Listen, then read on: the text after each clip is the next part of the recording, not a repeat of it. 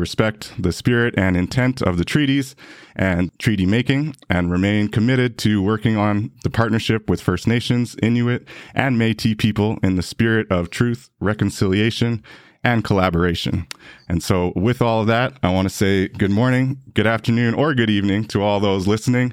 Welcome to Web3 Warriors, our third LinkedIn audio panel and episode 80 featuring Tipi and Xael, two amazing Indigenous artists who have done some amazing work on the blockchain as well as in their own professional careers, both in the advocacy space, sustainability space, and really just raising up kind of the cultural identity of Indigenous people in Canada. So welcome, Xael. Welcome, Tipi. How are you doing today? Hi, I'm doing good. How are you doing? Doing well, doing well. How about you, Tipi? Oh, I'm good. I'm trying to fight. Like I talked to you a few days ago, David, and you know that I was battling some sort of the pre-illness stage. I think everybody that I talk to is either recovering or in the midst of, or kind of worrying about a flu bug. So heads up to everybody. But yeah, and I just did a whole bunch of, I've got the cinnamon turmeric tea going. Nice. No Wike. Dan might know what Wike is, but no. Yeah, Wike. Some powerful stuff, actually. Nice. Awesome. Well, I'm glad you're feeling a little bit better, TP. I have been fighting my own little thing as well, but I think I'm good. I'm 100% ready for an awesome conversation. Maybe even learn some things, have a good conversation about the culture and what we can do here in the space. So welcome everyone again to Web3 Warriors. I'm your host, David Karoma. I go by Chrome in the metaverse. We've been looking to host these spaces on LinkedIn as panel conversations on a monthly basis. This is our third one now, and really just trying to reach out to a new audience, kind of obviously on LinkedIn, a little bit different audience, but also just want to have the conversation from a more kind of broad perspective and hearing more voices, whereas our usual weekly kind of podcast is a more one-on-one kind of in-depth look with specific creators. But here we're looking at topics in LinkedIn. And of course, we are on the eve of the National Day for Truth and Reconciliation in Canada. And with it being that, I thought it would be very fitting to kind of have a conversation around reconciliation. And full disclosure, we actually initially we're going to have the conversation around reconciliation on the blockchain, but TP had mentioned that maybe that's giving the wrong impression, and we should be able to actually have a conversation around what is reconciliation first, and can it happen on the blockchain? Can the blockchain be used to help push it forward? Which I thought was a very important point, and also a good opportunity to educate around, what is the real goal of reconciliation? What are we trying to do? What is, truth and reconciliation as a broad kind of category? And I think it makes sense to try to listen to Indigenous perspectives on how can we actually achieve this, and is this even still a divisive issue, or do we actually have consensus to move forward and, work on reconciliation in a genuine way? So a lot of important kind of heavy conversation to talk about here. And it is something that we as a country, I think, continue to reckon with and continue to try to learn from and do better, as we move forward. So I really look forward to hearing from TP and Xael about their thoughts on that big question. And of course, this is the Web3 Warriors, so we will be looking at how that ties in with the technology. On the Web3 side, of course, we often take the angle of kind of the artistic and the creator economy side of things, but there's also the economic and financial sovereignty piece of it, and maybe blockchain can play a role in ensuring a more real sovereignty for Indigenous communities, as opposed to maybe relying on some of the traditional banking infrastructure or traditional financial infrastructure. So there's these two kind of major, I would say, parallel tracks, one on the creator economy and one on the real financial crypto blockchain currency opportunity there. So that's just my thoughts on it, but definitely looking forward again to hearing from Xael and from Tipi. So without any further ado, maybe we will go with a brief introduction first before we really dive into, what is reconciliation. Tipi, I would like to start with you, just a kind of brief background on what you're doing in Web3, as well as just generally, how you approach your Indigenous culture and how you'd like to kind of have this conversation today. But thank you for joining, and please share a brief introduction of yourself. Okay. So I'm Clarina, and I came into the Web3 space in 2021, actually through Clubhouse by the invitation of my daughter, who's in the audience stage. And so I came in and I was really interested in looking at ESGs. And so trying to figure out what that meant as far as being kind of responsible with our investments, understanding activism. And so, as somebody that went through post secondary education in environmental science, put through it was a program that was put through the University of Manitoba and the Assembly of Manitoba Chiefs, I believe. It was an international, it's a national program, which incorporated Western science, Indigenous through Indigenous paradigms. So there was two professors, one who was a Western professor and one who was an Indigenous professor, and an elder for every single course that would normally be one professor in University of Manitoba. So that was a program that I went through. And so really taking a lot to heart as far as how we interact with our environment through traditional knowledge. Um, that entirely is is a lot to unpack. I'm not going to go down that rabbit hole, but and then the other aspect is somebody that I identify as somebody who's been very creative, very art inspired, and in fact had set up a physical store co-op, um, which it ended up closing. I'm not quite sure, understanding. I've talked to you about this, David, but I'm like, businesses, maybe I need some help with finances and stuff. So yeah, that was a challenge for me. But the whole goal of that was to inspire some of the cultural arts. And there are some biases that we see. Obviously, when we look at Western science, there's data biases there in measuring impact. Understanding and validating different art paradigms through cultures around the world and Indigenous paradigms is really important to me. And so I came into Web3 really wanting to change that. And I've worked really hard to be an international advocate of multilingual, multimedia artworks, and also to kind of understand what activism means and how we build. And Web3 seems to be a place for me to really find a lot of alignment with those basic principles. So I hope that's a good enough introduction for now. Definitely. It's great. Thank you, TP. I'll turn it over to you, Xael. Hi. So I guess being Indigenous and being in the tech world, it kind of has its challenges, and kind of being in the professional kind of world as well. So when I introduce myself to people in real life, I usually say, well, I could say that I come from three different worlds. I could say I come from like a gaming world. I come from, the traditional world where my parents are always like doing sweat lodges and, going to sun dances and doing ceremonies. And then the third world is, academics, being really serious about, trying, getting an education. Kind of goes back to my grandfather. He was, he kind of advocated for, us to go to school. So academics has always been kind of a part of my life. I've always been kind of going to school, always since 2007. I've been going to University of Manitoba, taking courses here and there throughout the years. There was a time where I worked with residential school survivors on the tech side. I was able to see a lot of the people that were coming in for counseling, and people that were needing help from certain communities and stuff. And so I kind of have a knowledge of residential school, the intergenerational effects. My father being a survivor, me being, I guess you could say, I'm intergenerationally affected by residential school. Whatever that means to you, take it as it is. But I always think it has something to do with trauma, and having to function in both the traditional world and the world that has come as a result of our brothers from Europe coming, first settling on this land, and the impacts of that. So that's kind of where I kind of talk in that regard.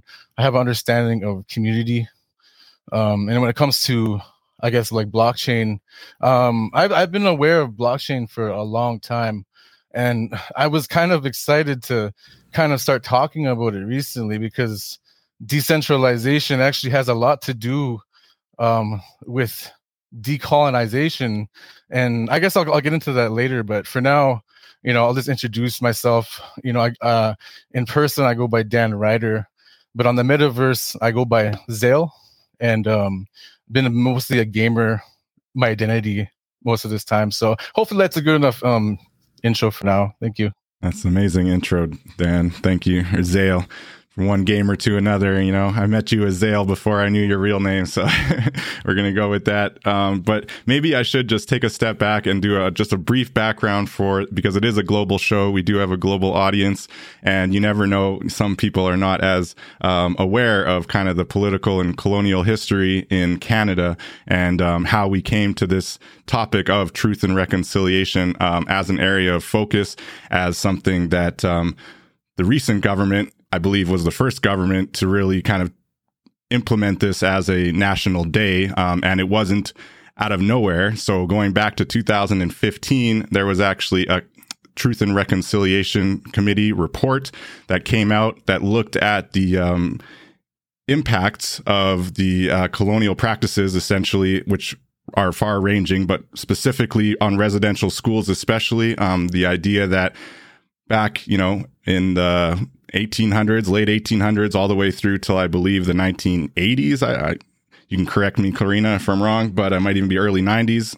Sadly, the government had justified essentially taking children from First Nations communities, Indigenous communities, and forcing them to attend government-sanctioned schools, often run by the church, with the goal, essentially, as explicitly stated, to take the Indian out of the children, which is horrible. And so essentially it was, from my perspective, cultural genocide and an attempt to wipe away a culture's history. And it did, of course, lead to all kinds of horrible abuse, all kinds of really awful things that happen at these schools, including the deaths of children, far too many. And we continue to find graves as well. So going back about 3 years now, 2 years maybe, we had started to kind of unearth graves of mass grave sites, unfortunately, of children at the sites of some of these residential schools. So after that, there was much more focus on the need for healing and the need for something. And then that's where the National Day for Truth and Reconciliation kind of came out. So I think we're on our third now, I believe, National Day for Truth and Reconciliation.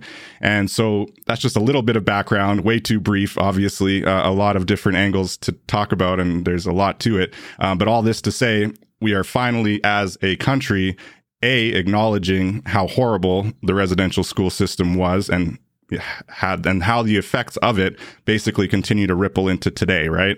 And so the conversation is around reconciliation to heal, essentially, more than anything else, right? It's really about trying to ensure that we as a society can actually move forward and, again, reconcile our differences and be able to speak and to each other. And really, like, the definition in the dictionary is essentially being able to actually have friendly relations with each other.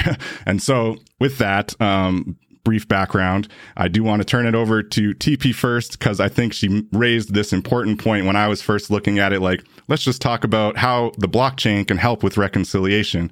And then she raised, we have to agree on what reconciliation is first before we can even push things forward. So let's start with that heavy kind of definition, necessary conversation. Tipi, I just want to know, how do you view reconciliation, and what does reconciliation mean to you? If you want to share that to get us started here. It's multifaceted for sure. First off, it was recognized that through the UN that there was attempts at cultural genocide, and it was acknowledged through the Truth and Reconciliation report in the final report, which is one of the reasons why March 2023 was the first time that the Truth and Reconciliation Day was acknowledged as a statutory holiday. So this is not news. I mean, this is not a new issue for us. This is an ongoing issue to speak about. When we talk about reconciliation, I've heard it said through many of my peers that are Indigenous, self-identifying Indigenous, or allies that support the healing. And this is really important to me. The healing of the Indigenous community comes first, and so you can't reconcile something that has a, you know, we look at what we're surviving, what impacts we're kind of healing in this healing journey, identifying key areas that have major impacts to the communities. There's still a long journey ahead. There's still people that still say get over it. There's still people that are undereducated, and there's a lot of pushback from Indigenous communities to say, why is it our job to educate you? And I think that's a big issue. It does take a toll. And I'll give an example of that. Yesterday in the blockchain, I was doing a piece of work, and it was about the MMIW. And it was a piece that was for the red dress. I created it for May 5th red dress this year. And my twin sister is at MMIW. And it's really important to me, and my daughter's down there. That's a trauma that's her aunt, and she had to deal with that as a family. My mom is down there, and oh God, I'm going to cry. Hang on. Yeah, I'm sorry, Tipi. Please share what you're comfortable with, and I really appreciate you bringing these teachings and histories. These are real impact that people continue to live with, right? And so this is why we have to have this conversation. So, yeah, but please. Okay. Don't feel any pressure. Don't That's feel hard. Any pressure to overshare, please. No. I don't feel pressure. I think it's important to say the things that you need to say. I have always said that you can't possibly experience. Does somebody else have to experience this loss to have empathy? I don't think so. So it's important to share these things and also be able to do that in a calm, respectful manner. So yes, in the same amount of breath, I'm a human being. So it's just really a bit raw for me because I did a piece yesterday, and it was really hard because you want to be able to speak about these things without, especially in the context of artwork and things, without it being mistaken or misinterpreted as leveraging trauma. That's just not the case. I think it's absolutely essential to talk about the experiences of the healing that's required and still required of our community. So I think for me, what is reconciliation is when we can speak about these experiences without being impacted by community that's just incredibly insensitive to it. And I was speaking in a space today about sustainability, and somebody had brought it. They decided to share that piece that I did, and it was auctioned. It was put on auction to support women in Web3. So I donated the piece. I wasn't gaining anything from it.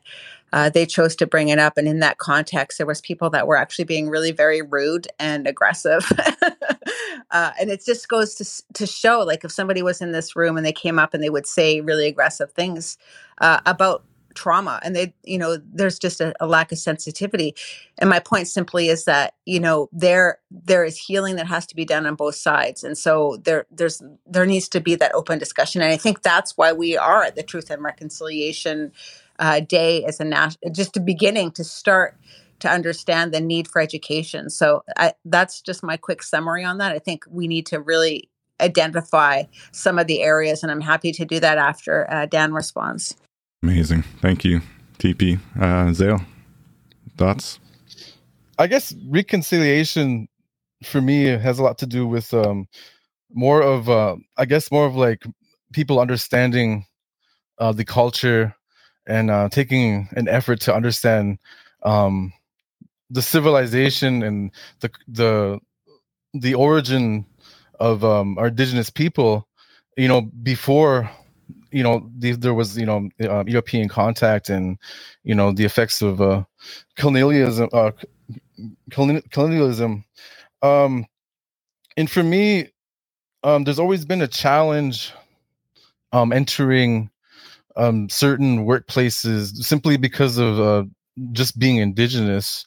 And it seems like it's no matter where I go, there's always some sort of like attitude or some sort of behavior towards towards me just because of like my appearance or something like that, or there's always some sort of underestimation of like how intelligent can an indigenous person be. So that's always been my issue when it comes to kind of like functioning in society as an indigenous male.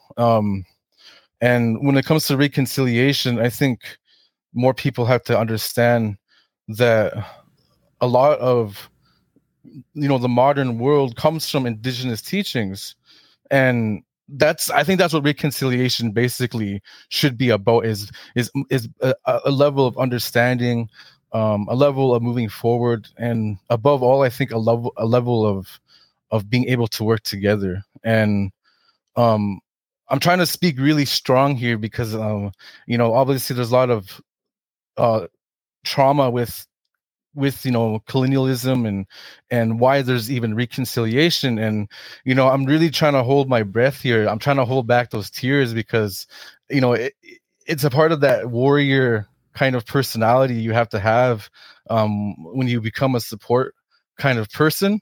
And that's kind of what the role I've been playing in the community for the past decade is, behind the scenes, behind, the gaming, behind, the tech is working with youth and the reconciliation should be for them, so that they could have a world that they could be free in. That's what reconciliation is, I think, to me, is the future. And I hopefully that kind of gives you an idea of how I feel about that. 1000%. Appreciate you sharing a genuine response. And TP, I was looking at your image on the Twitter here that shared a very profound piece. I don't want to mispronounce it, so I think it's in Cree. But what's really interesting on the blockchain as well, right? So not only is the amazing artwork that is the red dress over a scenic, I don't know if that's a Manitoba lake or definitely looks like Canadian lake for sure, and just like really profound. And you got the indigenous music in there, and it's just really amazing. We're going to leave a link for it on the description of the podcast as well, so that others can see it. It went and sold for 256 Tezos, so congratulations on that, because you do not see that many Tezos sales up in that range of amount. So very impressive. And I saw someone on Twitter commenting on how great it is to see that a piece like that would go for 256 Tez. So definitely congrats. So I wanted to highlight that. And I know you were mentioning there's other angles to reconciliation and how you view it. So please continue to share. And yeah, thank you. Yeah, that's hard. It's hard to be a creative. I always say you put your insides on your outside to be an artist and to share stories, and the way that you do it. For me, I love to do it with music and different kinds of movements. So it's a journey. It's a creative expression. So it's wonderful when people look at your artwork and say really powerful things. Like somebody said something like in that post about it being one of the most powerful things that they've seen in Web3. And I just thought, that's amazing. Like, that's a lot. So my family down there would know that piece. It's the one with the red dress and it's over the lake. So that's, thank you for acknowledging that. It's a journey. For me, the MMIW is part of the, which is Missing Murdered Indigenous Women, Girls, Two-Spirit. That is part. The way that I looked at the Truth and Reconciliation was 4 key areas. There was residential schools and survivors and multi-generational survivors. And then there was the MMIW, which is Missing Murdered Indigenous Women, Girls, and Two-Spirit. There was also a 60s scoop, and that's relevant to me. I was on the class action suit against the government of Canada as an eligible recipient, so I spoke on that, and so that's relevant to me. And so, you can speak about these things without it being like, not everything when I talk about the Truth and Reconciliation is specifically about trauma. For every amount of trauma, there's, the celebration of identity. And I think we have to push through some of that. We have to find our balance. We have to that's, to me, is what the reconciliation aspect is as well. Like I talked about the healing aspect. It's also to honor ourselves and honor our allies. So I think it's really important as creatives how we do that. Quite often, and it's kind of interesting that I'm in Web3 and I speak about, for anybody who doesn't really know much about Web3, it's all about tokens. And so to be an Indigenous person, it's funny to be selling tokens and trying not to be treated as a token. So maybe people don't get my sense of humor. Anyway, I got you. Yeah. I was laughing over here. I got you. Yeah. So yeah, that's a challenge, and I find that quite often that I'm your token Indian, quite literally. And there's a few women that are actually. There's one gal who's another Indigenous person in Web3, and she's from, I don't know, she's further south, United States, but her handle is token Indian. So it's pretty common.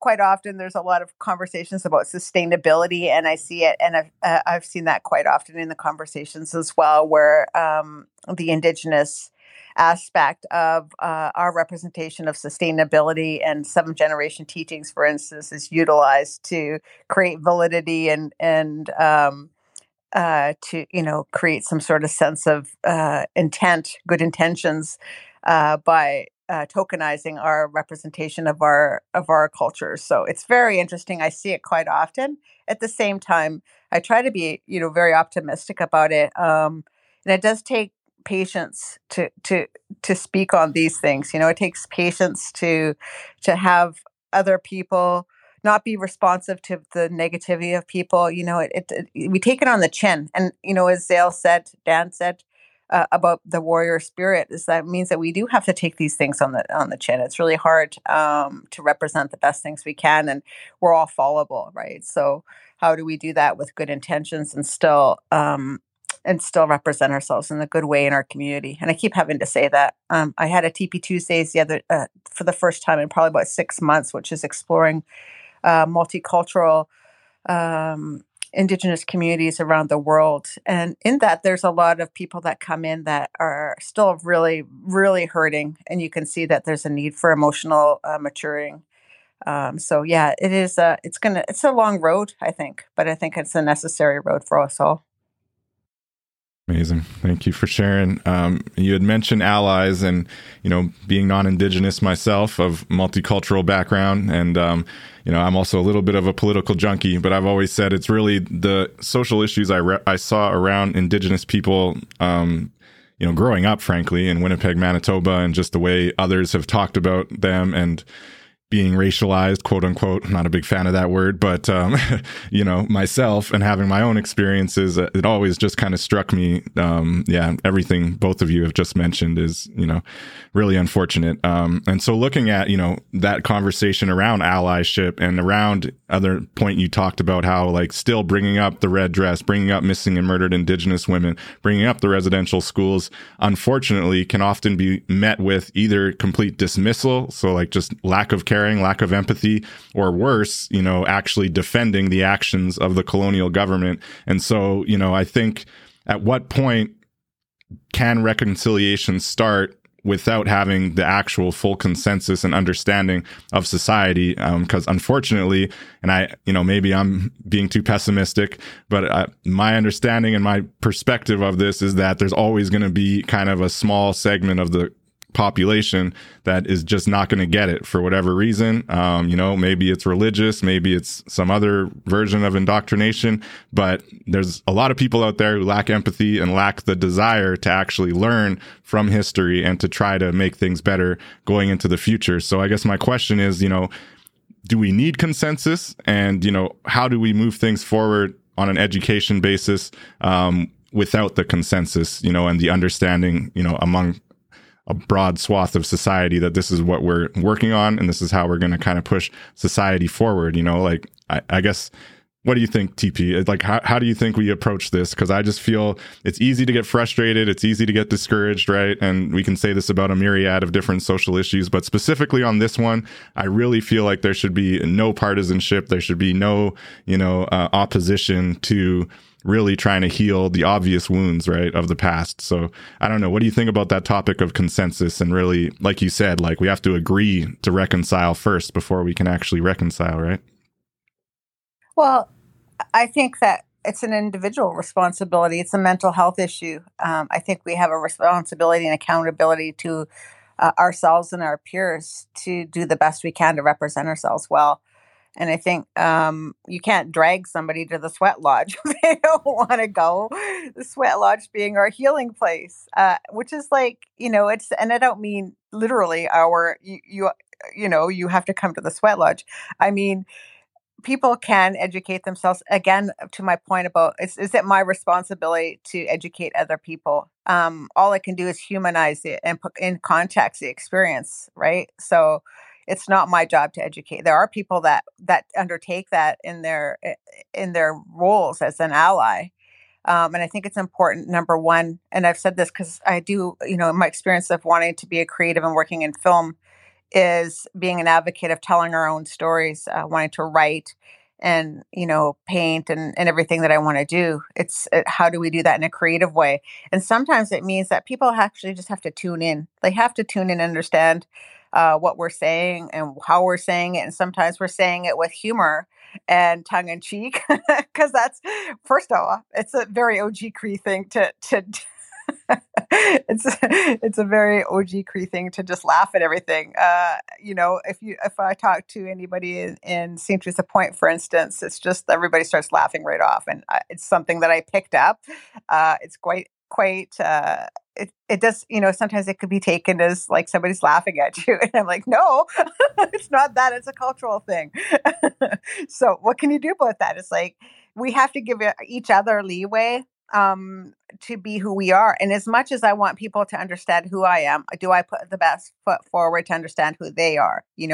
I've often talked about I would never want somebody to feel the way that I felt. And I think that's an important lesson when we talk about international communities. So for me, people will tag me in things that are Indigenous. And I'm like, no, first off, I'm going to push back against that. Being a vegan, being a punk rock, being, somebody's not going to run around with a feather headdress on ever. It's never going to happen. I'm not your stereotype.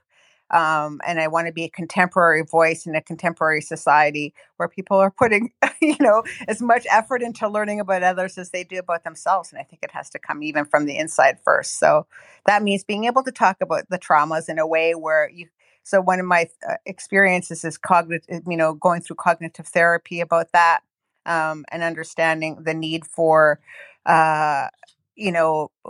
there's a phrase called mnemonic recoding, which is retraining your brain in your default mode network. Sorry, I'm going to lose everybody here, but I actually spent a lot of time in my neurodivergence trying to figure out how do I heal myself. And it's working, I think. I think by the time I'm 80 and I'm an elder, I should be able to tell people how I did it. I think you're good. You're coming through loud and clear, and amazing points. Dan, same question to you. Is the topic still too divisive? Do we need consensus, or like TP saying, kind of to each their own? We, just keep educating, keep pushing, but it's not, the job of Indigenous people for sure. And maybe certain allies will take it on as an initiative that they want to help spread education and awareness for. But how do you see that kind of struggle to continue pushing reconciliation forward and actually create real reconciliation while, obviously having to deal with some of the less understanding or empathetic voices out there? So when it comes to like consensus of I guess like other people, I think there just has to be an acceptance that we're the original people on this land, and that no matter how much difficulties we go through, we're still going to be here. And I think that's what I think the consensus should be, is that we're always going to be here, and there's always going to be a treaty, and that's a peace treaty. That's peace between people so that we could work together.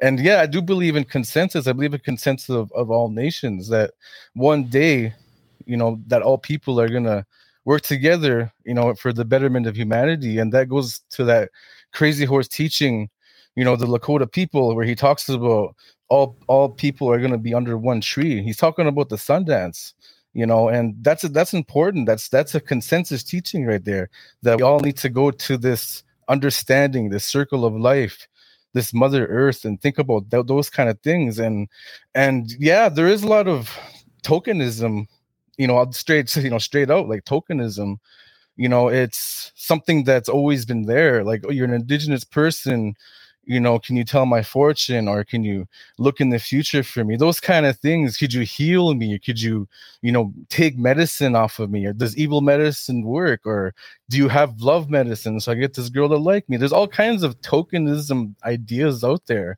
And sometimes I guess the main idea is to be like, well, in order to get those kind of things, you have to put in effort. Like the teaching is you have to say your prayer, but you have to actually go and act on what you said, to have that, that kind of thought pattern forward. And that's the kind of consensus that people need to kind of agree on. And when it comes to blockchain, the technology keeps improving, especially with Ethereum, reducing its energy consumption, that actually turned a lot of people to the idea of blockchain. Like, a blockchain is actually a good idea, because Ethereum was able to reduce the power consumption with proof of stake. And when you really think about that it's just going to keep getting better as time goes on, because blockchain's only been around for about 15 or 14 years so far. And we got to think about the utility, like the treaty should be on the blockchain, those kind of things, changes to the treaty should be on the blockchain. So we know when these changes happen, the signatures of people should be on these things with these decisions. And that's kind of the idea I was kind of getting into. Centralization has to do with the Indian agent in the reserve. We had to go to him, to get, a pass to go into towns and cities. That's the idea of centralization. And still, that centralization is still there. A lot of our people are isolated in communities. And just now, even thanks to blockchain, they're now getting access to the power of decentralization. So that's kind of like the consensus of both kind of people. Like, indigenous communities need to understand that there is a way to decolonize through decentralized blockchains, and there is a way to have power in your creativity. And if you look at the Inuit nation, they have their own artwork, and that artwork became Canada's national artwork. And I believe the Canadian government pumped a lot of money into that back in the 50s. So imagine if that was all on the blockchain. Imagine if we knew the artists of these carvings, these wonderful drawings, these mythologies we have no idea about yet. Blockchain could actually make it so that we're getting the right teachings, and not just some kind of teaching that came out of the concept of tokenism. So yeah, there is a need for everyone to kind of come to consensus and kind of, agree to that. There is utility in the blockchain. There's also value, but that value comes from the utility, and that's decentralization. Hopefully that kind of answers the question. Yeah, no, it was awesome. You also segued us into the tech conversation, so that's perfect. Definitely, yeah, I can see where you're coming from on that centralization, being really an oppressive tactic when put in that perspective, right? And the idea that entire communities were told they had to go to this office to get approval to do anything, and you needed to have this specific ID, to be able to be, qualify for certain benefits and this and that. That's definitely part of centralization. And I think even looking at modern day and the way that the current kind of payment system works, right, and the way that indigenous funding for different communities and things are working, it's still very much held in the antiquated, traditional, colonial, if you will, power structure, right? And as you just mentioned, with blockchain, with the technology, there's an opportunity to really empower entire communities through the blockchain and less reliance on the traditional systems that, frankly, pilfer money, right? Like, they're still carving out money on the margins and making money off of payments that are supposed to go to communities, right? So great point and great segue. So with that, I do want to look at both of your NFT world. So Dan, Xael, you've got your peyote records, some NFTs on the blockchain, on the Ethereum blockchain there that we can talk about. And Tipi, along with me, back in early 2021, started the NFT experience. I think she mentioned in a prior meeting that her first NFTs were actually on Wax. I've never made an NFT on Wax, and I think I might have one or two actually. But very interesting. And I think you've mentioned, TP, that you're on like 12 different blockchains or something. So with that, first first question, how can we use blockchain to advance reconciliation? And specifically, what are you doing to, play your part? And we'll start with Tipi, and then we'll turn over to Xael. Okie dokie. Okay, first off, I think for the benefit of our audience, I would like to just kind of differentiate what blockchain means to me. I am somebody that onboards people, so I like to keep. I don't, as in the way of many of our indigenous teachings, we don't speak above others. So I wanted to address what is blockchain technology first off, and how I see it, and would describe it to somebody who knows very little about it. Most people are on the internet, and you are making digital footprints. So if you had a way to get acknowledgement and or sell those digital footprints, you you can. So the idea of having a digital footprint for me and putting very specific intent would be, creating an NFT. So that footprint, you can decide how you want to sell it. You could say, oh, I want to sell it. Oh, some people are using that for clout, to get leverage on any kind of project they're on. Some people are leveraging that because they, have partnerships with social media, for instance.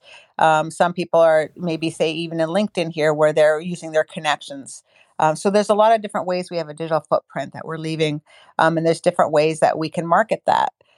With Web3 and blockchain technology, basically you're creating a record that is your record. You're the one who's in charge of it. So imagine that for every single time you've posted something, it's yours. Anytime that you use social media, for instance, anytime you've put anything on the internet, it's all there.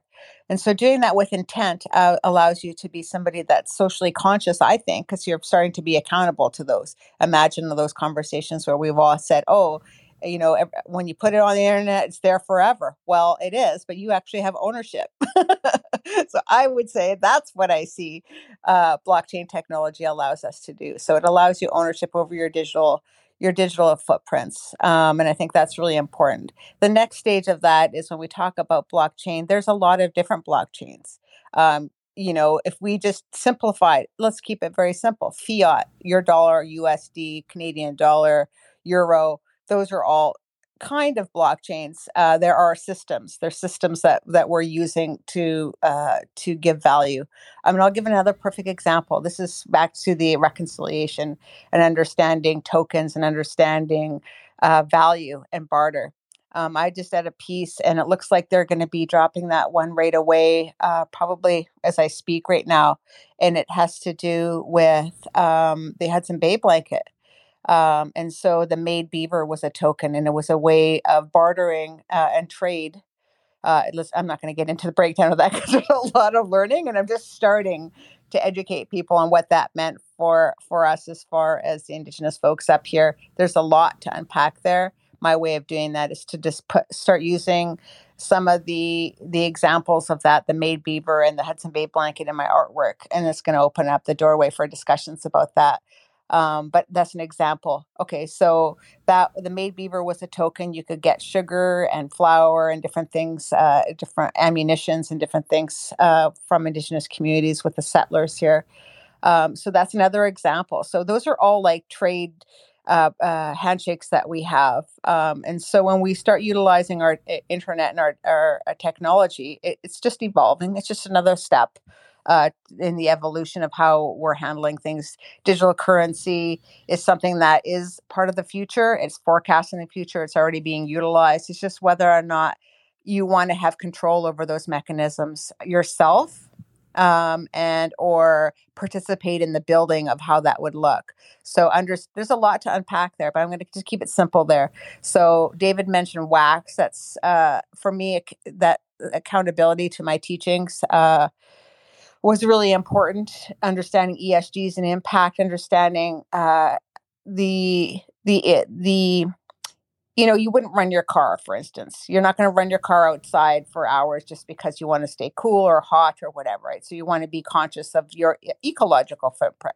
So you can be environmentally conscious of your digital footprint as much as you could be as your ecological footprint in your home.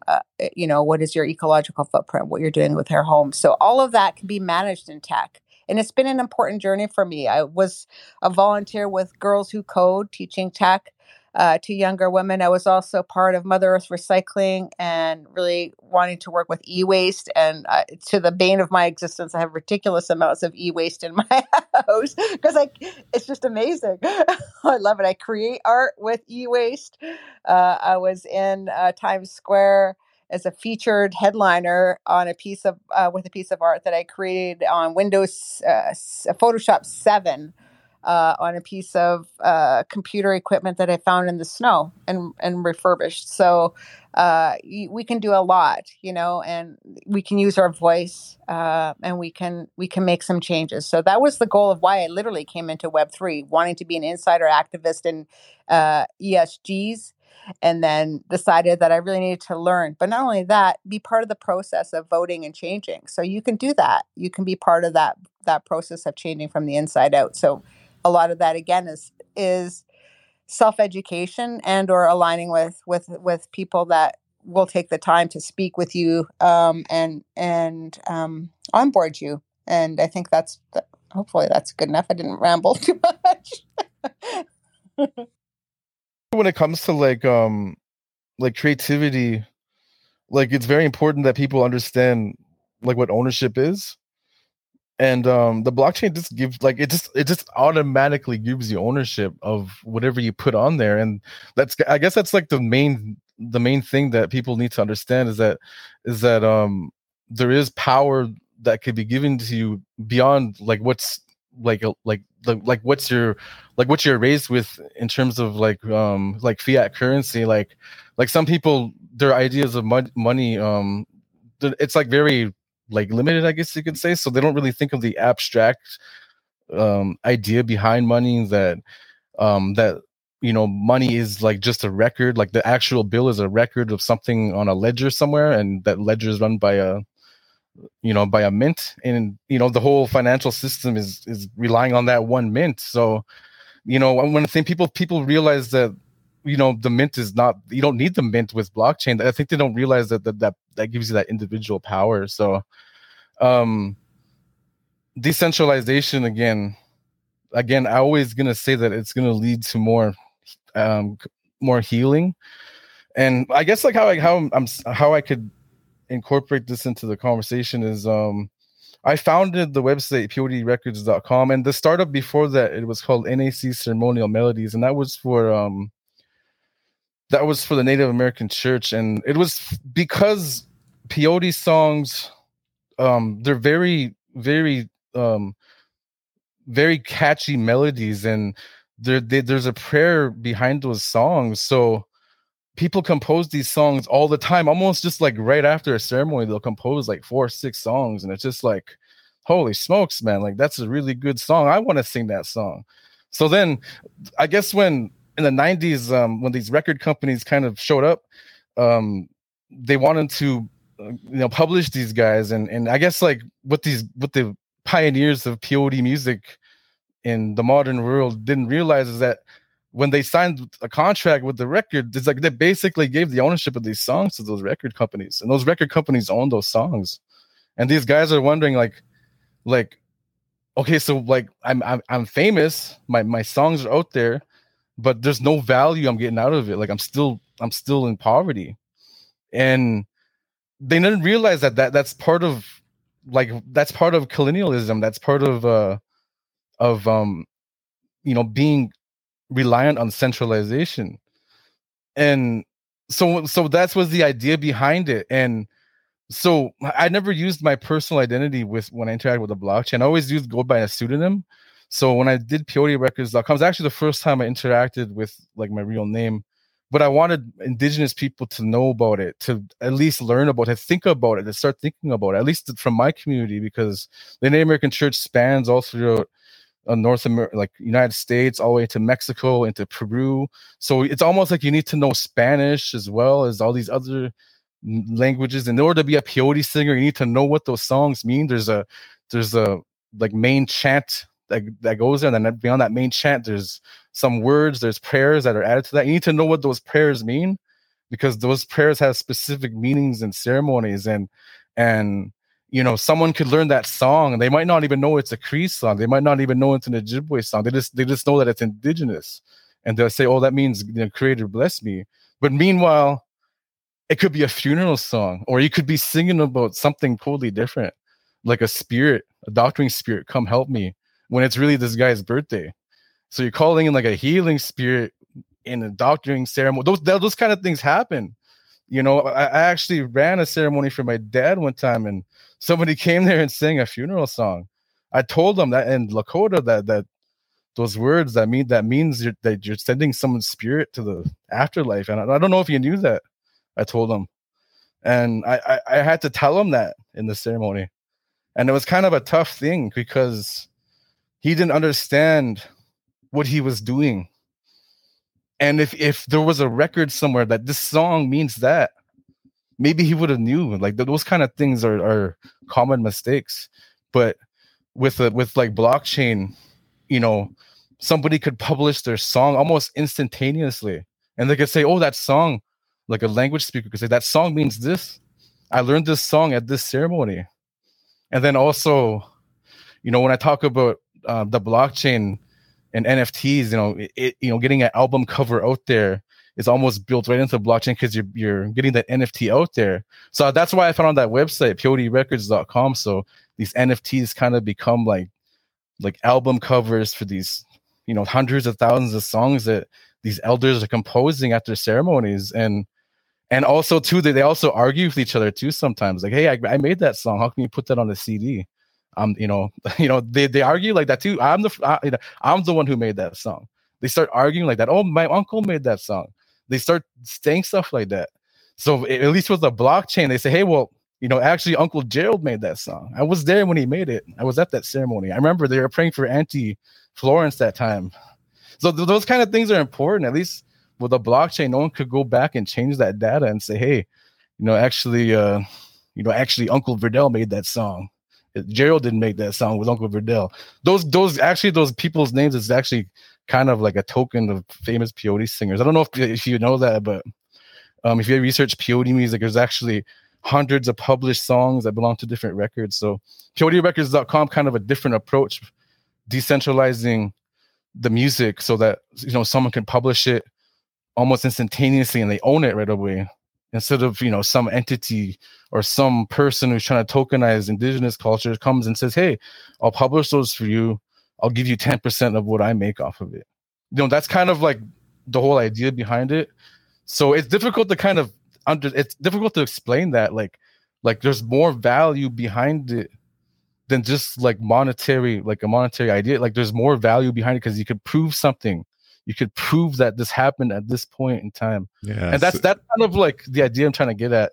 Hopefully that kind of certificate of authenticity is one way of framing it, or a timestamp of authenticity, right? Where it actually tells you the exact date and time that this person put this on the blockchain, with a description as well, so you can give all of those informations around who created something. Great point, Dan, and I think you're definitely onto something with Peyote Records. I noticed you got the Web3 Warriors plug on there too. I appreciate you. We've been connected in this space talking about some of these ideas for a little over a year now, so it's really cool and really a good use case. And I need to put you in contact with Hakeem Draper, who has been doing a lot of work on the Web3 and blockchain music side. He has a website called songsecure.com, and it's basically what you were just mentioning, really about using the blockchain to basically timestamp and certificate or authorize kind of IP, and basically say like, this artist created, this beat, or I created this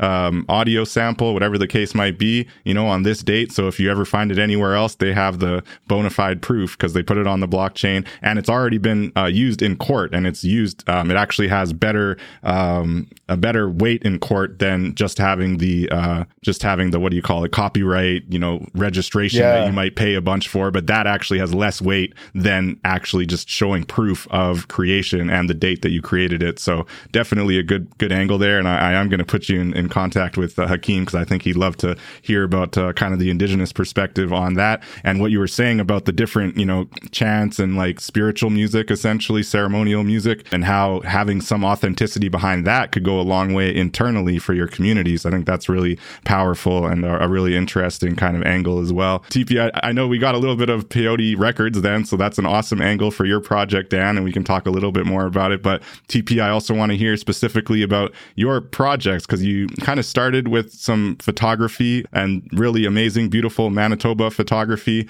on the blockchain. And then you've also now kind of gone into this TP-Fi, very cool, cyberpunk tech meets indigenous culture. I'd love to hear just kind of how your NFTs, do you think they play a role in pushing reconciliation forward, or what's kind of the cultural purpose behind them, if you want to share a little bit of that? And thank you. Oh, thank you for asking. Definitely. Okay, so as far as the photography, I call it land-based photography because I like to take pictures of the land. And I talk about, through this environmental science program, understanding that we have, as Indigenous, we have a different perspective that other people may have. Like our relationship to the land and the sky and the water is very, very genetically tied to our identity and our dreams, quite literally, and our oral traditions and ceremonies. So sometimes I'm taking shots of things, and I really like natural light. I'm trying to capture something very specifically. That's that moment. So that's, maybe other people don't see it, and it's okay. I don't, it's everybody has their own prerogative. So again, it's a gentle way of saying, I want to show you something, come and sit with me. Right. So there's that. And I've been utilizing AI technology, which I call a series now. It's called Tipi-Fi. And Tipi-Fi is my Indigenous futurism, which there isn't a lot of in this space, and I don't even know. I just kind of was thinking about Afrofuturism, and I started using Indigenous futurism on tags. And I've read more about it since in the last year. Somebody was asking me about it, Indigenous futurism, and I was like, well, let's take a look. And I was reading one of the articles somebody had written that was from an Indigenous perspective, and the person said that we're surviving these near genocides and post-apocalyptic survival. Indigenous communities are already surviving that. So my goal of, again, the tongue-in-cheek humor that I have, I use in my Tipi-Fi. So that is, it's Indigenous sci-fi. It's my take on sci-fi, and it's my healing journey. It brings me joy to do it and create through the appreciation, breaking the stereotypes of Indigenous folks and letting us be contemporary and futurist, right? Putting our teepees in space. And by the way, just for the purposes of anybody listening, I didn't call myself teepee. I called myself NFTP because I was thinking about the teepee outside of my IRL in real life artist co-op, Indigenous artist co-op here in Manitoba. And then friends that were Korean had a harder time with the Clarina, and some of my international friends had a harder time, so they just started calling me Tipi. So it's stuck. I've been Tipi for 3 years now, so I love it. Sometimes I forget. And I want to call my mom and go, hi, it's Tipi. I mean, it's Karina. So yeah, the artwork is I love it. It brings me total joy to do some blending, but also really take stock of what's happening in the world. And I use blockchain technology also. Say, going back to my photography pieces, there was a piece of a teepee in the woods that was one of the first mints I did. And it was really acknowledging on Canada Day in 2021 when our flags were at half-mast because of the recognition of the residential school and impact and the discovery of bodies behind the school, residential schools. So I really wanted to put that date on the blockchain. I also did when the Pope apologized. I took quotes on that day, and I put a teepee film bit, and it was so fascinating. There was this it sounded like a cowbell in the background. It was so fitting, kind of like this recognition of the church and the impacts to communities, and quoting the Pope on that particular day. So it's interesting that we can use blockchain technology. And I keep saying, we can use that for our dates. Again, that's that digital footprint. It's the same thing where, we used to use, and I've said this before to other friends, but you use microfiche. And if you're going to, say, the Manitoba Archives and you want to look up information, well, where is that information now? It's not accessible. I actually wanted to look up some photography that would be fair use within copyright, as far as the Hudson Bay information and things like that. And I have no access to it. I have to go down there. So that's just really understanding what our technology allows us access to information, and understanding, access to education as well, access to culture. I do want to put the caveat in there that through the teachings, the Medewan teachings, that I've been taught, that there are sacred knowledge that we wouldn't put on the blockchain. Others would. Again, I'm not the sacred police. I've said that often in TP Tuesdays. I'm not the sacred police, nor am I the cultural appropriation police either. So don't report to me. I don't know about that. Again, we have autonomy and free will, so I have no idea what people get up to, the shenanigans that people get up to, as far as, even thinking about somebody saying, well, I put it on the blockchain, therefore it's mine. That's not necessarily true. It can be, there's still a lot of regulations to look through, and there's still a lot of international regulations happening, and there's still a lot of impact to access to technology in sanctioned countries. There's a lot of things to break apart in this ecosystem. So I think it's really great, though, that hopefully we're building that kind of highway, that technical highway, where we can have access to information as we want it.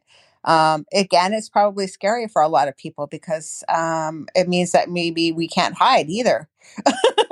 So some of us may want to disconnect, and that's still an option. But anyways, I like the idea of creating that digital footprint on the currency that I like, having that exchange happen, that barter exchange for as a token for a token, much like the Made Beaver.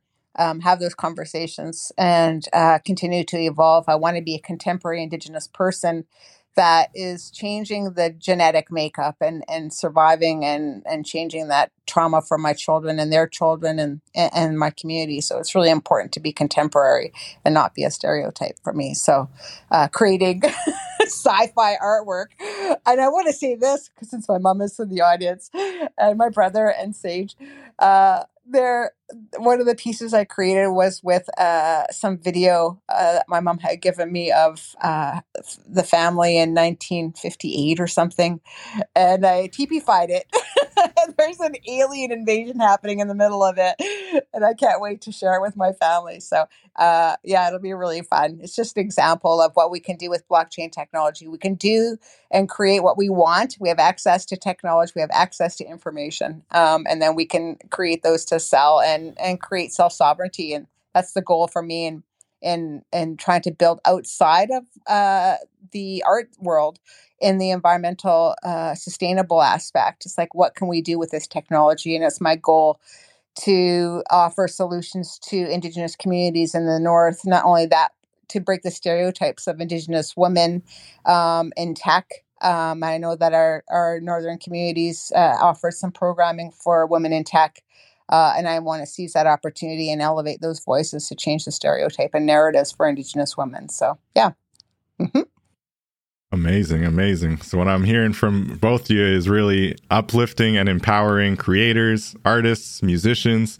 And so, of course, that can have awesome ripple effects kind of throughout the communities and throughout society. On the point of reconciliation and kind of healing, do you think that, as these tools become more accessible, or even it's just like us raising awareness of it, having these conversations, maybe hosting some workshops in the future around, trying to reach out to communities and really empower people with these tools of Web3, maybe starting with UTP on the healing side, do you think that this is going to play a a big role in healing? Like, do you think that having, you know, amazing indigenous futurism art that's really pushing a conversation around, you know, like you said, being a contemporary indigenous person with your own perspectives and thoughts that don't fit, you know, any stereotypes, or not, you know, trying to be pigeonholed into one thing or another, is it creating that healing? Do you think that this has a potential, these NFTs have a potential to do that? And then we'll have the same question to Xael, but is that something we're working on? Do you think that's gonna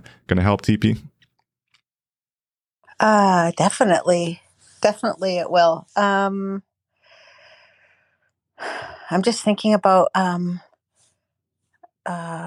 hang on a second. I've got to regroup. I had it on the tip of my I had it sorted out and then I got distracted. Can we go to Dan or Yeah, Xael no first? problem. Dan, how do you think? I was like, oh, it's so good. I wanted to acknowledge an elder, but I lost it. Okay. And Dan, yours is specifically peyote, which is a medicine in and of itself, right? And then you're kind of mixing in the music, and then you also have art, kind of that has peyote kind of intertwined in there. What are your thoughts on the healing aspects of these NFTs? So I guess, like, when it comes to healing, a lot of people, they want to have the understanding of their identity. And I think that's a part of healing too. So when it comes to healing, I think, like, it has more to do with how someone will feel about themselves, how they're gonna self-actualize with themselves, and like I said, you're giving power to people to like publish their creativity, and that itself is powerful, because that someone could put that on there and it's there forever, knowing that it's going to be there forever. That's powerful for somebody, that, you know, that's their name. You know, all of us, we have an indigenous name. We don't, like Tipi was saying, there's some things that are very sacred. And you know, our indigenous spiritual names is one of those things too that are very sacred. And you know, when someone identifies with their spiritual name, they want to put the best of what they know of themselves in that. And I think NFTs kind of would help that. Like this artwork here, there's a spiritual eye to artwork. Like, they have a specific meaning. And if you're an artist, you kind of know, like, you kind of see kind of images everywhere and textures and stuff like that. And you kind of, it's like a third eye sort of. So, you know, being able to put that out there, you know, someone 1,000 years from now could look back at that and be like, hey, this artist painted this thing here. And, you know, there's this one aspect to this artwork that helps me, you know, it helps me understand myself. Maybe this person's from the same clan as me. Maybe this person has the same kind of experience I had in life. That's kind of like the healing aspect I talk about when it comes to, like, identity, is relatability.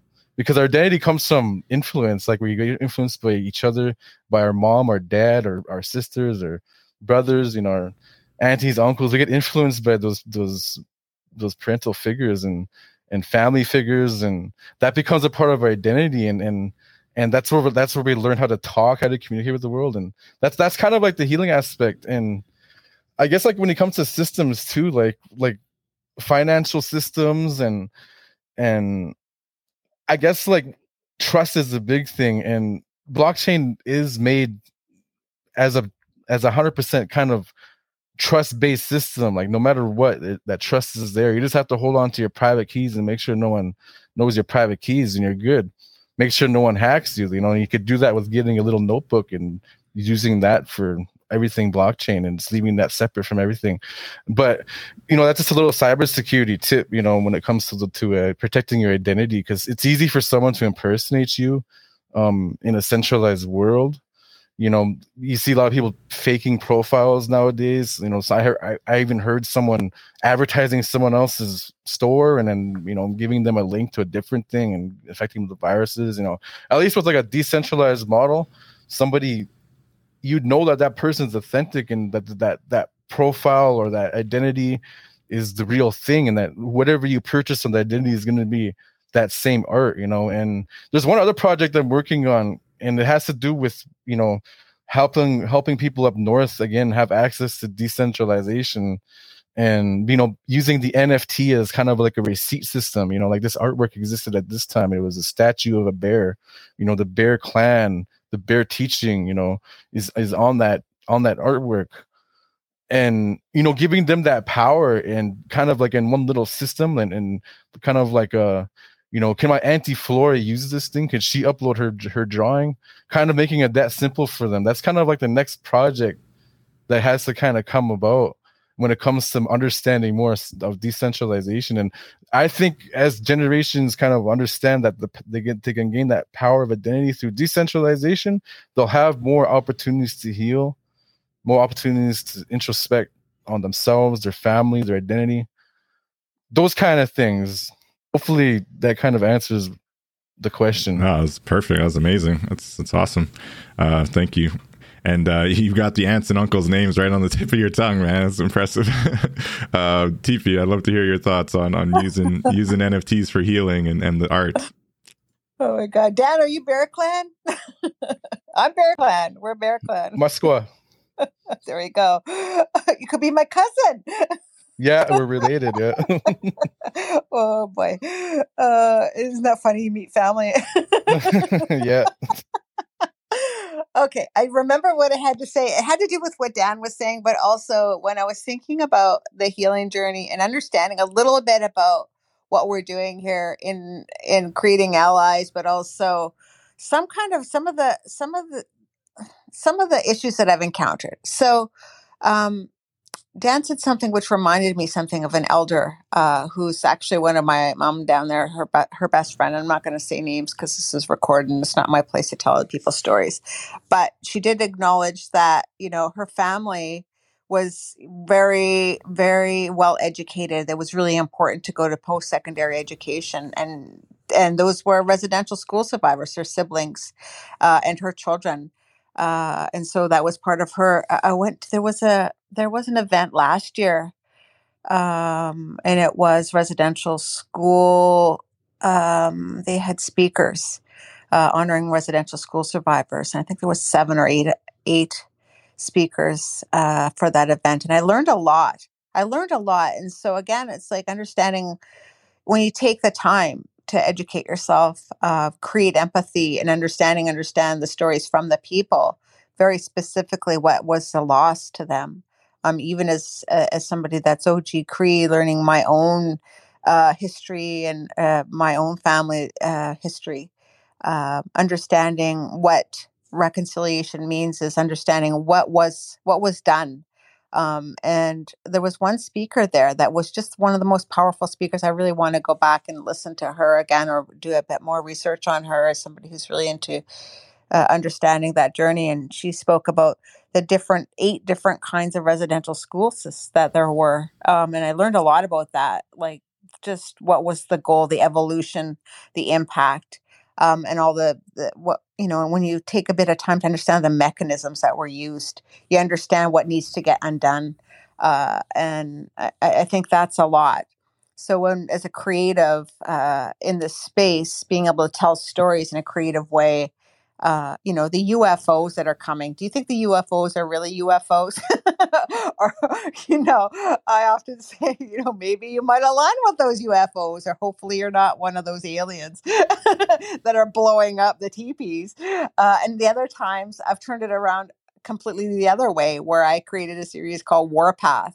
And they're aliens, and it looks like maybe the teepees are attacking themselves. So it's like really switching things around in a creative way. I think humor is one of the best ways that we can push through some of the stories that we need to tell. It's a lot. As somebody who's really compassionate about animal rights and things, it's like, do you get more allies by shaming people? Do you get more allies by, virtue signaling to people? I don't think so. So I think there's just ways that we have to learn. Again, that's why I was saying it was our personal healing that we have to do. When we tell the stories, how do we do that in a way that makes people, one, relate to us? And we're all, we have these core basic human instincts, all of us. And I think they're very tied. So I often just talk about who we are is based on how we trace ourselves back to our original peoples and the original land. The stories, our origin stories from what you see in the sky are very different from somebody who's in Africa, or, than what we have, say, in the north of Canada here. It would be very different experiences and origin stories. Our genetic makeup, our DNA, our organic makeup is very different, and the imprint of our history is very different. So how we tell those stories is going to be really, really significant. And at the same time, I don't want to wash away or dilute anybody's stories, because I think the impact is very personal. So I think it's really important that we have that opportunity to relate. And I think artwork is one way to do it, either visual, either whatever it is. I talked about that a lot in the film industry. For instance, you have production, pre-production, post-production, production, and there's a lot of moving parts of creatives, from the people that are figuring out the finances, the people that are cooking the food, to the people that are painting the sets, to the filmographers, the the DOPs, the locations people, which is my area. So it's like all of these moving parts are creative network, and I think every role is just as important. So anyways, that's what I see. Web3 is part of that, is understanding each role as a significant intersection. They're all kind of, this part of this greater mechanism. So yeah, that's what I hope with Web3 and what I do here. So. Amazing. So really empowering storytelling and empowering the individual to really share their story from their perspective. It's a good point. It's like not relying on middle people, to really, or gatekeepers, as it were, especially in the music space, but even in the art space, with galleries and things like that, becoming less important. And most importantly, nobody can tell you what you can or can't, put onto the blockchain, and what your story is and what your artistic kind of area of focus is. So yeah, great. Empowerment and really uplifting culture and uplifting the individual to tell that story is amazing for sure. Awesome. I think we got a lot out of that. On the point of economic sovereignty, I just don't want to breeze by it, because I think it's a huge opportunity, on the blockchain side. And I think Xael kind of touched on it a little bit. Either of you, or how do both of you feel about the idea that the current financial system, which, for reserves communities specifically, but even more maybe broadly for Indigenous people, could be replaced by blockchain? Maybe we'll start with you, Tipi, and then we'll go to you, Xael. Do you think on the financial side, looking at, financial economic empowerment and sovereignty, do you see a solution with the blockchain that is feasible? Well, there's a lot of examples of that kind of need for, of the wampum belt is a good example, where sometimes there's two highways that are running beside each other, and they're intersecting. Understanding how we utilize that is really important. If we understand economics a little bit, and where a dollar goes, and what's happening with it, if we understood that for ourselves right now before we even discuss blockchain technology, I think we'd leave a lot of people out, myself included, because there's no transparency for where that money goes, where it's coming from, how it's being utilized. Or the economy is crap. Who's handling all of that? The one thing that's really interesting about, say I sold a piece, say that 256 Tezos, it wasn't for me, it was for an organization that supports women, so it wasn't like my money. But understanding that if I want to take that out, or I could, I would turn it into fiat, but there's a loss. And so it really does, for the first time, I think, in my life as a, now Gen X person, I have a bit more understanding. And it's hard because there's a lot of neurodivergence that comes with trauma and trying to figure out, how to function. And so I think it's been said by a number of women in this space, not to get into too much gender identity and gender roles, but a lot of women that have been able to understand a bit more about the economy and their own economy, and how to fluctuate between whether or not, for instance, say I wanted to sell my Tezos, that I had, that's just a token, whatever, don't worry about it. It's like when you're converting your USD, right? So you're going to the United States and you want to convert. It's like, do you want to do it now? Is now a good time? Well, tomorrow it might be worth a bit more, and you're going to start looking at whether or not that's a good time. So really, what blockchain technology has done as far as self-sovereignty is educate myself on how to handle my own wallets, quite literally, both physically and and technical my technological wallets, which I have many, because imagine you had, like, and we all have this, you travel, say you went to Europe, you have a wallet for your euros, you have a wallet for this, you have a wallet for that, you have a wallet, you have them in cryptocurrency, you have them in fiat, which is IRL monies, right? So self-sovereignty allows that. And then at the same time, there are, say, NGOs. So the place that I graduated from was the Center for Indigenous Environmental Resources, and CIR is, working in sustainability. That was their goal, and that's what they do. They talk about traditional environmental knowledge, and I don't want to speak for them because I can't. I'm just using that as an example of an NGO that accepts Bitcoin. Now, if I were going to speak to somebody there or anywhere, and I do often, I would say, are there better choices for how you want to have self-sovereignty and be part of a diverse culture, economy, and currency? Maybe we can have a chat about some other options, for instance, that are, there are those other options, and explain what they are. So I don't want to name them now again, because I don't want to speak above people that and get too technical. So I think it's really important. And then imagine that we would bring those economies to subsistence economies in the North is really massively important to me, and doing so with the ecological footprint at the forefront, right? So that's really important. And so, like, my goal is to really look at research papers, and this is my goal. I'm actually applying for some different grants right now, research grants, to be able to figure out how to do that.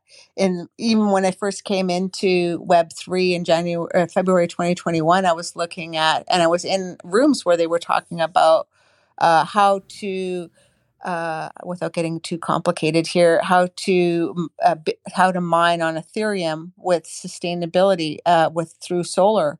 And I was like, that is really cool. That is really cool. And somebody was actually talking about how to build it and, like, the technical requirements. Since then, Ethereum has changed. So I don't want to lose people, but, like, the evolution of the need for change, by being an insider activist, you can change those mechanisms, and it's you can build it. So I think that's really important for a lot of us. And we think about our future, our teachings of the 7th generation, planning to utilize resources for up to 7 generations. My daughter's in the audience, 7 generations down from her. You got to think about that, and most people don't, which is how we got into this situation with concerns about our carbon offsets and different things that we need to offset the uses of resources here. So I think it's an important thing for us to really pay attention to that, and if we can provide and see options, then why not explore them, especially if it's just a simple conversation, and to onboard people and educate. So I think I'm rambling now. Must be. No, you're good. And there were a lot of actually really important points there. You kind of started off with the point around transparency and the lack of transparency around the systems. And I can say, as someone who's in the payment space, there's a lot of money being made on payments that go out, right? Obviously, anyone touching it, right? And so I guess the option would be to have less reliance on kind of the traditional systems where, again, we have no transparency on exactly what those marginal costs are, but we know there are costs basically for every payment coming into communities that go to the banks, that go to whatever other kind of maybe lawyers, whatever traditional kind of entities, right? And there could all kind of be cut off really, and put it all on chain, send money directly to people's digital wallets, get the funds directly. There's all kinds of opportunities there to create more transparency, more accountability around where the funds are actually going, but more importantly, also to get more value out of the funds directly to the communities that need it more. But you also spoke on the off-ramping of your currency, right? So Tezos blockchain, in my case, at least, when I want to if I want to sell Tezos, which I don't think I ever have actually gone from Tezos back to fiat, but if I did, I would basically have to turn the Tezos into Ethereum or Bitcoin, and then use another one of my reliable kind of off ramp from there to sell that for fiat dollars. But that's a little convoluted, and I think the best solution would be, right, if you could go down the street to your local market and actually pay for your stuff with Tezos right on your phone, and the person selling their fruits or vegetables or whatever sees the value in Tezos the same way you do. Now you've just cut out that whole need, to actually go to a bank or to go to fiat into the local currency if everyone's kind of on the same page. So that's just a little micro example, but obviously you could actually, as a community, agree, like, we're going to allow whether it's Bitcoin, whatever, maybe it's Tezos, to be a legal, tender, a legal mode of exchange within our micro community. And everyone should be able to accept Tezos and pay with it, and you don't have to, but it would be an option, and you have to be able to accept that option. Is kind of cool, right? And that's what El Salvador did with their Bitcoin, where they basically said that markets and private businesses have to be able to accept Bitcoin as a form of payment. And it kind of changes the game a little bit. Now, there's a lot of debate around whether that's the best way to go, but I think it's a interesting discussion around that piece, right? Because when you're selling your art on the blockchain, ideally, you could actually just take the money or the cryptocurrency that you get for selling that art and go buy something down the street with it. I hope that's the future we're getting to, but I know I'm probably 10 or 20 years ahead of where we're at right now, maybe. Just a thought. Any thoughts on that, TP? Or? Well, I just wanted to say you make a really good point, and it shouldn't be a mutually exclusive handshake, right? So you can go and buy with your MasterCard or your Visa right now, but you couldn't go the other way. So it's really interesting that that doorway has to be fully opened, I think. So yeah, it's learning, and there's a lot of regulation. I think people kind of skip. They want to talk about the dollars without addressing the fact that there's regulation that has to happen, international regulations, and talk about sanctioned countries, for instance, that aren't. Web3 isn't supportive of a lot of sanctioned countries. And so, is it possible those sanctioned countries can have self-reliance themselves and create that networking? And I think Canada, I think we have I really believe this, and I believe this from day one, that we have a lot more opportunities than, say, United States. So I think it's really interesting to see how our regulations allow us to be advocates for international financial regulations, and maybe be a workaround to support international communities that are facing a lot of major restrictions for themselves to access to not only monies but also access to information. Amazing. Yeah. Great points for sure. And I think on the local level, like you said, I think Canada has a little bit more clarity around regulations. And so I think it's doable as far as paying with crypto, at your local market in that. But definitely globally, it's a whole other ballgame for sure. And when you talk about sanctions and things like that, and even locally, some regulations, some legal framework around it would, of course, be helpful. Dan, thoughts on economic sovereignty and empowerment through cryptocurrency or blockchain? For indigenous communities specifically? Well, I'm always going to talk about the decentralized aspect of blockchain, because if you look at the origin story of Bitcoin, the underbelly is blockchain. You have to look at like the name itself. Like, they call it the white paper, and then the same exact concept or term was used against indigenous people by John A. MacDonald. He released his white paper. So it's kind of like, I don't know how to put it in a kind of like symbolic sense, but it's a really interesting connection. I had never heard that before. The white paper is the Commonwealth term, and whoever invented this blockchain technology, he must have had some idea of colonialism. He must have had some idea of how to undo that. He must have had some idea of centralization. He must have been seeing this unfold before his eyes in order to come up with, the decentralized ledger. And the decentralized ledger is the key, because there's an absolute amount of transparency on there that even someone tried to steal money, they can't do it unless they have like some super quantum futuristic computer that somehow time traveled back or something like that. But that's just kind of like the sci-fi kind of seriousness of how robust, cryptography is. And that's the language behind Bitcoin, behind blockchain. And I think more people need to understand that economic part is that whatever you put on there is like, it's like a seal. It's like a solid rock. It's like you're putting a planet out there. That's kind of like the economic idea that people need to understand about it, and the transparency aspect that no one could steal money because there's always going to be a record of what you do, where that money's going, who got it, and what it was purchased for. Hey, like this transaction number on the blockchain, what was this for again? And so we could have it on our records too, what this is used for. So you can go back and easily sort out through your records, and there's accountability there, so that legitimacy exists in certain organizations. And that's the economic sovereignty that people will be able to access with it in the future. And you're saying that in maybe 20 years, 15 years, we're going to have like one card that has all these cryptocurrencies on it. It's going to even have fiat on there. Even fiat itself will be a form of cryptocurrency, because they're going to be like, well, printing money is probably, costs more energy than to run a blockchain, because, Moore's law says that technology is going to keep increasing. So eventually the sustainability is going to balance itself out. And even the creator of Bitcoin, I believe if you go back on the forum where he used to talk about it when he was still active, he even said that the heat from the system is going to heat your house.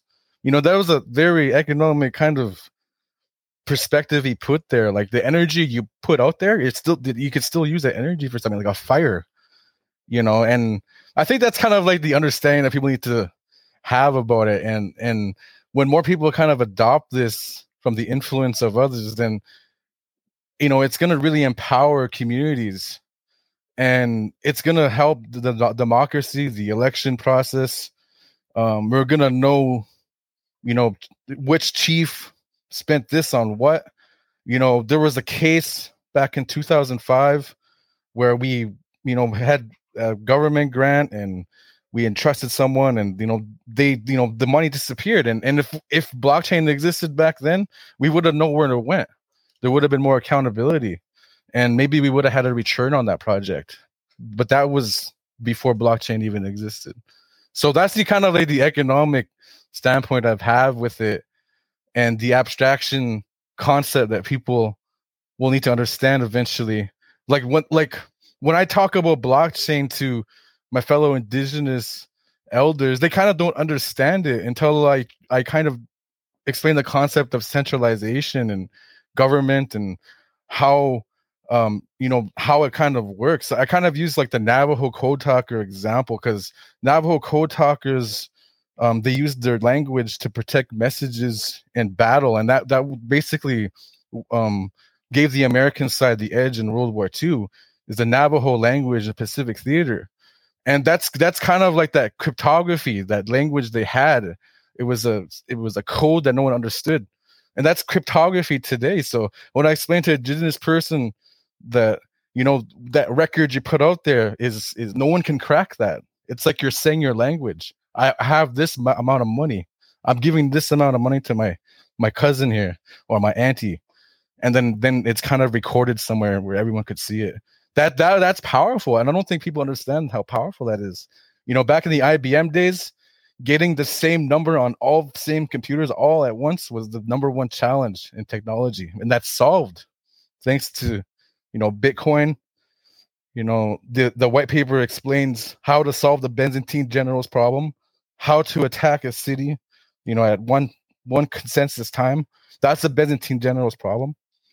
That's what the white paper solves. And I think that kind of plays into like the warrior aspect too of how technology works, kind of strategically thinking about stuff like that.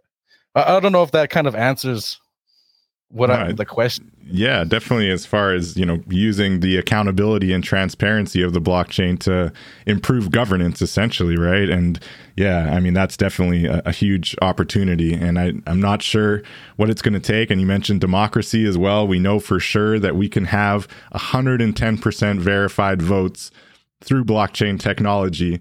But the flip side of that, unfortunately, is that just the fact that it uses technology, there's going to be some people out there that claim it was, hacked or whatever. Like they're never going to, even though everything is fully transparent and you'll be able to actually track everything, just the fact that you're making your vote on the computer, we're still not quite there. I don't think we have a loud enough voice of people that really want that paper ballot, that really want to mark a paper and make sure that that paper's counted with, all the different parties present, viewing it being counted and all that. So I hope we can get there eventually, because I agree, definitely it is a great opportunity. So there's governance advantages for sure for adopting blockchain. I know we have hit the 90-minute mark. I want to appreciate everyone's time. Thank you so much to everybody who's joined. I had a few others, definitely wanted to touch on sustainability a bit more, but maybe we'll have to save that for another call or another meeting. But I do want to say, Tipi and Xael, I want to hear what you have kind of around the corner. And then I also wanted to kind of have a call to action that we can take away from this Web3 Warriors episode, going into the future. How can everyone, Indigenous people, allies, those who want to further the goals of reconciliation, what small part can we play? And I know it's a big question, but I'd love to hear both of your thoughts on it. So maybe Tipi, we'll start with you. Just, what's around the corner for Tipi? And if you could share just, a call to action that you'd like to see more of to help advance reconciliation. I'd appreciate it. Thank you. Okay. Well, I wanted to make a point about the white paper and Sure. that whole goal of insider activist is that a lot of people push back on that. So if you want to talk about consensus as a community, if you refuse to use linguistics or language that is challenging, then just change it. Create an action to change it. So a lot of people stop using the term white paper, and when I see it, I go, "Oh, clearly you haven't been tuned in yet." So and I think that's by the point to Dan's point is exactly, if there's being an insider activist, if there's things that you don't like, then you say, no, we don't want it. We don't want that. And there was a lot of pushback from the BIPOC community about that, saying that we don't like that term. And so we want to push back on that. And I think it's just a simple thing that you can do, is just decide that there's things that you want to speak about and create advocacy for that change. So certainly within the building aspect of Web3 and blockchain technology, how we're using that, we are pushing back. We are saying this needs to be happening. When we were pushing back against Ethereum because of the high usage of energy, that was changed. And it didn't take much. It was only 3 years. So there's a lot of that. I also wanted to say it's really interesting to think about, again, all the different currencies that we have. Those are different wallets that we have, and I consider them to be exactly like passports to different communities and different access to information, different technologies that they're using, different builders in those spaces, different businesses in those spaces, different brands in those spaces, different media in those spaces. So, we talk about gaming. Certainly, gaming is really interesting, and I've been a long time advocate of gaming and gamer dweeb myself. So, there's a lot of different passports and access to information, I think, that are really cool. And I love that we can have conversations and push back against things and change the narrative, because we can. We are autonomous. We have voices. And all we have to do is say them and make it so. So we do. And so that, like, I'm an optimist. I think if you don't say it, people won't know it, right? So we do. And as far as me, I think I want to take that challenge myself and see what I can do with it. I came in here and I learned a lot. And by learning a lot, I can teach a lot. And I think that's my goal. Is like, how can we do this? Have a long game plan, plan for the future, right? And for us, again, I'm going to go back to the 7th generation teachings. If you plan ahead, those resources will still be there. And so that means, taking back control, taking back the reins in some way, even if it's just one person, creating that allyship is really important. So, not only being an artist, telling very important stories about culture, and my very specific experience of that and having to reclaim it from people that tried to take it from me, that is not about shaming them. It's about empowering myself. And I think it's really a different narrative, and it's important for me to state it like that. So, anyways, I think what I would like to do as far as a call to action is just really take the time to understand who you are, where you come from. And I think when we do that and we give the kind regard to people to understand their own histories, maybe that empathy will be reciprocated, right? So, and what when you take that time. And it's interesting because the minute I started giving people time to talk about, for instance, I said wike in this space at the beginning. Wike is a herb that's a traditional herb for cough. Uh, you know, uh, in different communities around the world, I had a space talking very specifically just about that. Like, let's just talk about your traditional medicines. And you have people coming and sharing information from their locations, their geolocations, and their histories. You learn a lot, and people are excited to talk to you when you give them the time and you give them the opportunity to share. Like we did music. I did one about music. Like what are I did one about dances, and it's just amazing that you can have these conversations where people, have a real regard for their history and they just want to share their stories. We all do. And if you don't want to share your history, then I would ask you why. And that's to me would be a representation of a journey, a healing journey that maybe needs to be had. One last thought was, we have all these different ceremonies because we move from one place of reality to another, and I think that's the reason we have, like, our sweat lodge, or we have the Sundance ceremony, which is, that transcendence from one place to another in our healing journey. And I think they're important things to recognize. Culturally, they look very different, depending on your locations. And so I think it's just an important part of understanding who and what is happening within Canada, the TRC. But it's a reflection of yourself, I think. And I don't want to get too metaphysical, but I really think it is. So there we go. And yes, that has to do with blockchain technology too, oddly. That's powerful. Amazing.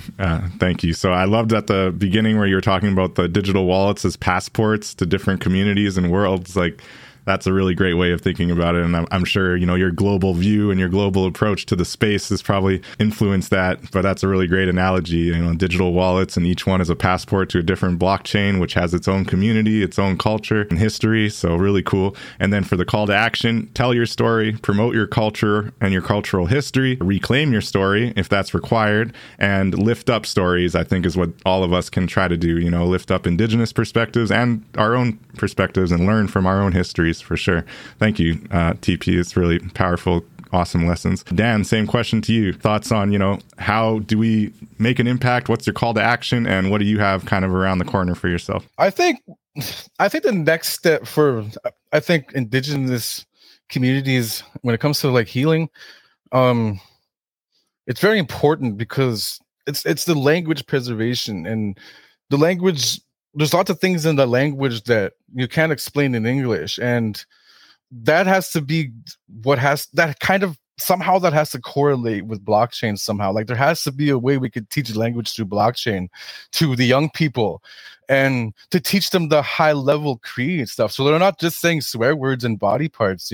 Like that's really important. It's really sad to go to the community and you want to learn their language, and they're talking about all these weird things, right? Like I'd want to learn about, what do you call sweat lodge? What do you call water? What do you call corn, meat, berries? What do you call those things in your language? It's important you know those things too, because one of these days, it's just going to be our language again, and we need to understand those things. And there's even beliefs about that too, about going into the afterlife and all that kind of stuff, and being able to understand your ancestors, and that's important. It's your identity. So when it comes to healing, that's really important, is the language.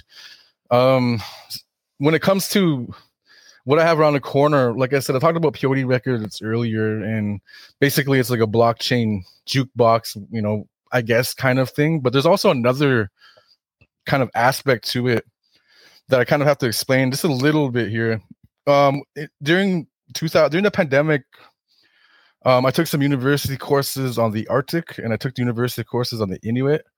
And I learned a lot about the Inuit people.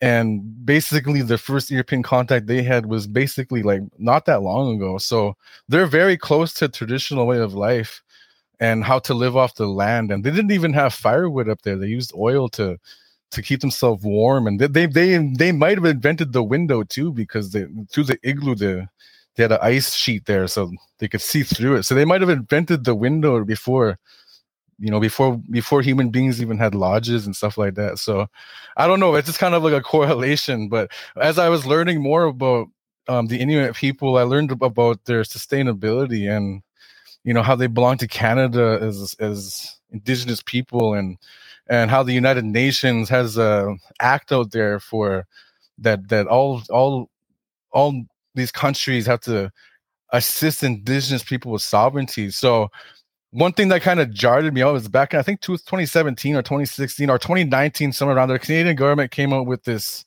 health food guide, and it basically was the Mediterranean diet. And it's just like, well, how does that apply to people up north and up in Nunavut who don't have access to Mediterranean food? So basically, the health food guide for them isn't really that relevant.